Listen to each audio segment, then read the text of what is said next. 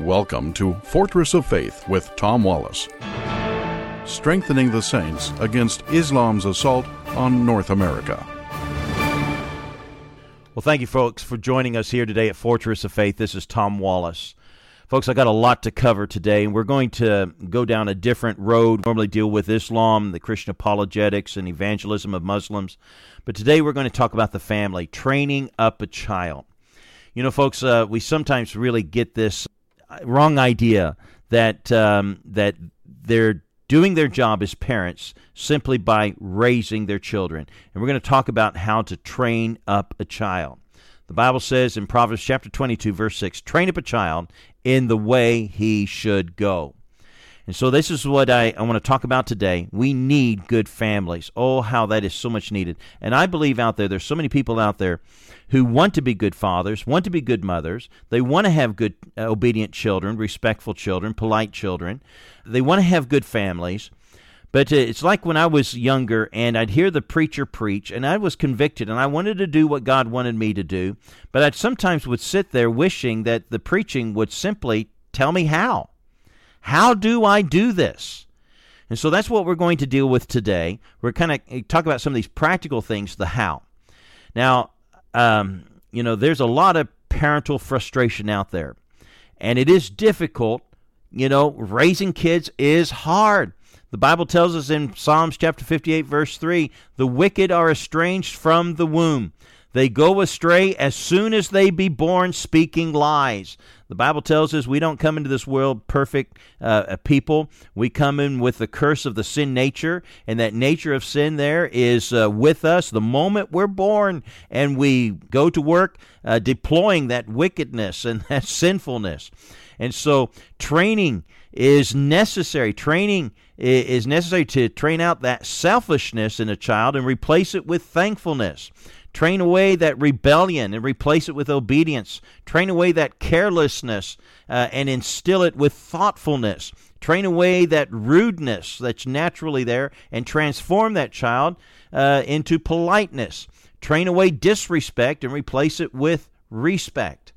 And so there's a lot of work that's on the table here. It's not easy. If it were, then everyone would be succeeding. And so let me give you some tips. Let me give you some practical things today on how to train up a child. Number one, training is not raising. Let me say that again. Training is not raising. You can feed the child, clothe the child, send them to school, teach them the basics of life and educate them in these in the things of the world and keep them alive and healthy, but that is not training. Imagine an athlete with his coach. A coach can get him in his uniform and can give him a playbook and put him in the game, but that does not mean that the coach has trained the athlete. Training requires work. It requires some things that needs to be put in, and discipline needs to be put into it. And so we're going to get into some of these practical things here. So please understand, number one, that training is not raising. Number two, training is being consistent. You have to be consistent, and this is the secret sauce. How many times people start to implement the right training and the right things that they want from their kids, but they lack being consistent. They start off well, but they mess up and they give up. And it is easy to give up. And so you have to be consistent. You always got to be training, always got to be expecting the child to respond the way you want them to respond, politely, quickly, and obediently to what you are requiring them to do. And you must be consistent about it all the time. You never give up. You never give in. And this is the secret sauce. Training is being consistent. Number three, training is creating teachable moments. Training is creating teachable moments. I would, at times with my kids, I would be downstairs. My kids would be upstairs playing. and I would create a teachable moment. I'd call one of my kids, "Hey, come on down here." And I'd expect them to listen and hear my voice. I always expected my kids, no matter if we were in a crowded room with a lot of people there, and if I said something that I felt was loud enough for them to hear and understand, I expected them to always be listening to my voice and respond. And so the kids would be upstairs playing, doing their thing there, and I'd call one of them down, and I didn't really need them to do something for me, but I would call them down to do something to create a teachable moment. Are they going to respond? Are they going to be obey? Are they going to be quick? And all these things, are they going to do what I've told them to do with gladness, with a cheerful heart? And so these were creating teachable moments. When I lived in England, one of the places I lived, it was up in Harrogate, and next to us was a mounted police division. They had the stables, about 5 or 6 horses there, and the policeman who rode the horses there lived in that little community. And one day I was talking to one of them in the park, and he was telling me, that they'd been out for about 8 hours, and it was time to get the horse in for his training. And I thought, wow, I thought to be taking him in for the night, for the break. And he said, no. We always go through teaching when they're tired and cranky.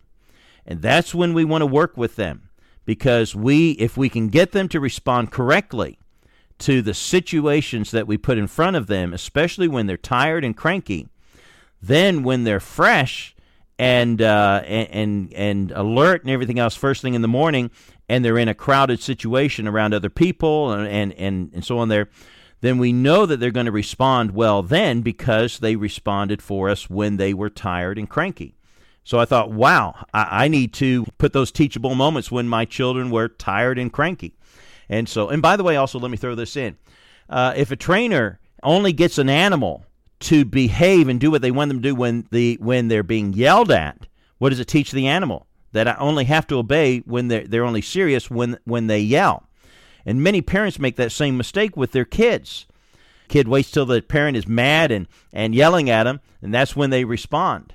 You want to train them to respond when you speak gently and clearly and politely, and get them to respond right then and there. And also, by the way, always expect them to obey the first time they're told. Number 4, training requires restrictions.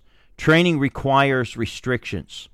Sometimes we need to hold firm and straight, the way that we want them. By the way, we want to train to raise them up, train up a child. So we want them to stand, straight and right and do what's right. Let me give you an example. When I was also living in England, we were praying about a house and some things that we were asking of the Lord that He would provide for us. And one of the things we wanted to do was have some place where we could play volleyball, because we like bringing kids over from the church and we play volleyball. And God gave us one better. It wasn't on our property. It was right out in front of our house, and the city mowed it. And but outside they had planted these trees. And they put these posts, these stumps, right next to the trees, little trees, maybe about 2 years old. And these stumps there the trees were tied to these things. And I got to think, what a wonderful example. That's training up that tree to grow straight. When the winds come and the kids come and play around it there, that stump there is going to hold that tree straight. But later on, once those trees got standing straight on their own, they came along and cut the stump away. And that's kind of like how the parent is. We're not needed anymore because if we've done our job training. A wonderful example, I thought of that. And I'm reminded also, too, about training requires restrictions. There's a poem of a horse wishing to be free from his fences and thinking his master doesn't love him. If he loved him, he'd let him run free through the meadows and stuff. And so the horse just couldn't take the restrictions anymore, so he jumped over the fence, ran down the hill into the road, and got killed by a semi-truck. Our restrictions are there for safety. The restrictions are needed. All right, number 5, quickly. Number 5, training requires resolve. Training requires resolve. Remember, you're the boss. They're not. One of the things my daughter used to get into so much trouble. She was the firstborn, and she was always wanting to boss her little brother. And she was just there, just his little boss. And boy, she got into so much trouble for that, probably more than anything. And one of the things we sometimes would do is if they, we'd have them go stand in the corner, but I'd have them repeat, something so that they would learn not to do this again. And so I remember one time I sent my daughter to the corner and to repeat, "I'm not a boss. I'm not a boss. I'm not a boss." And so I sent her to the corner, and boy, she was mad. She was, "I'm not a boss. I'm not a boss." That lasted for about a minute, and then the tears started going, "I'm not a boss. I'm not a..." It was so cute. But, we need to instill into them that you're resolved, that you're the boss, you're the parent, you're the adult here, and the child isn't. And one day they will get to be the boss. All right, quickly, number 6. Training often requires pain to protect. Training often requires pain to protect. The Bible says, Proverbs 22:15, "Foolishness is bound in the heart of a child, but the rod of correction shall drive it far from him." Proverbs 13:24, "He that spareth the rod hateth his son, but he that loveth him chasteneth him betimes." A doctor, sometimes in order to clean a wound or to bring healing to the body, has to stick that needle into the tender wound to provide a tetanus injection, a shot there, to fight against infection. And even though he knows that what's going to hurt he's doing that for the good of the child. So sometimes pain is necessary for their protection. And I tell you, also too, let me read this to you. Proverbs 20, verse 30. "The blueness of a wound cleanseth away evil. So do stripes the inward parts of the belly." When a person does wrong and they have guilt within them, and if you don't deal with bringing a discipline to them for the wrong that they've done, then that guilt can bring self-loathing in their heart. It might lead to self-harm. And so sometimes we fail our children by not bringing discipline when they have done wrong, because inside they know that they've done wrong. Their conscience bears witness of that. All right. And by the way, this is so important, and let me park here for a moment. Punishment is not discipline. Yes, spanking is a biblical concept, but I want to tell you, parents, that when you strike another child, you need to be disciplined in the way you bring out your discipline to your child. Don't do it to punish them. Punishment is not discipline. Discipline is a spanking that's controlled. They understand what they've done wrong, and they're loved after the moment that they have been disciplined and brought back to fellowship with you. But sometimes, parents, you've got to watch yourself, because we get angry and we can't discipline. We can't punish them when we're angry. We have to be disciplined ourselves. Well, we're out of time. But let me close. Let me remind you. Let me review. Training is not raising. Training is being consistent. Training is creating teachable moments. That's important. Training requires restrictions. Training requires resolve.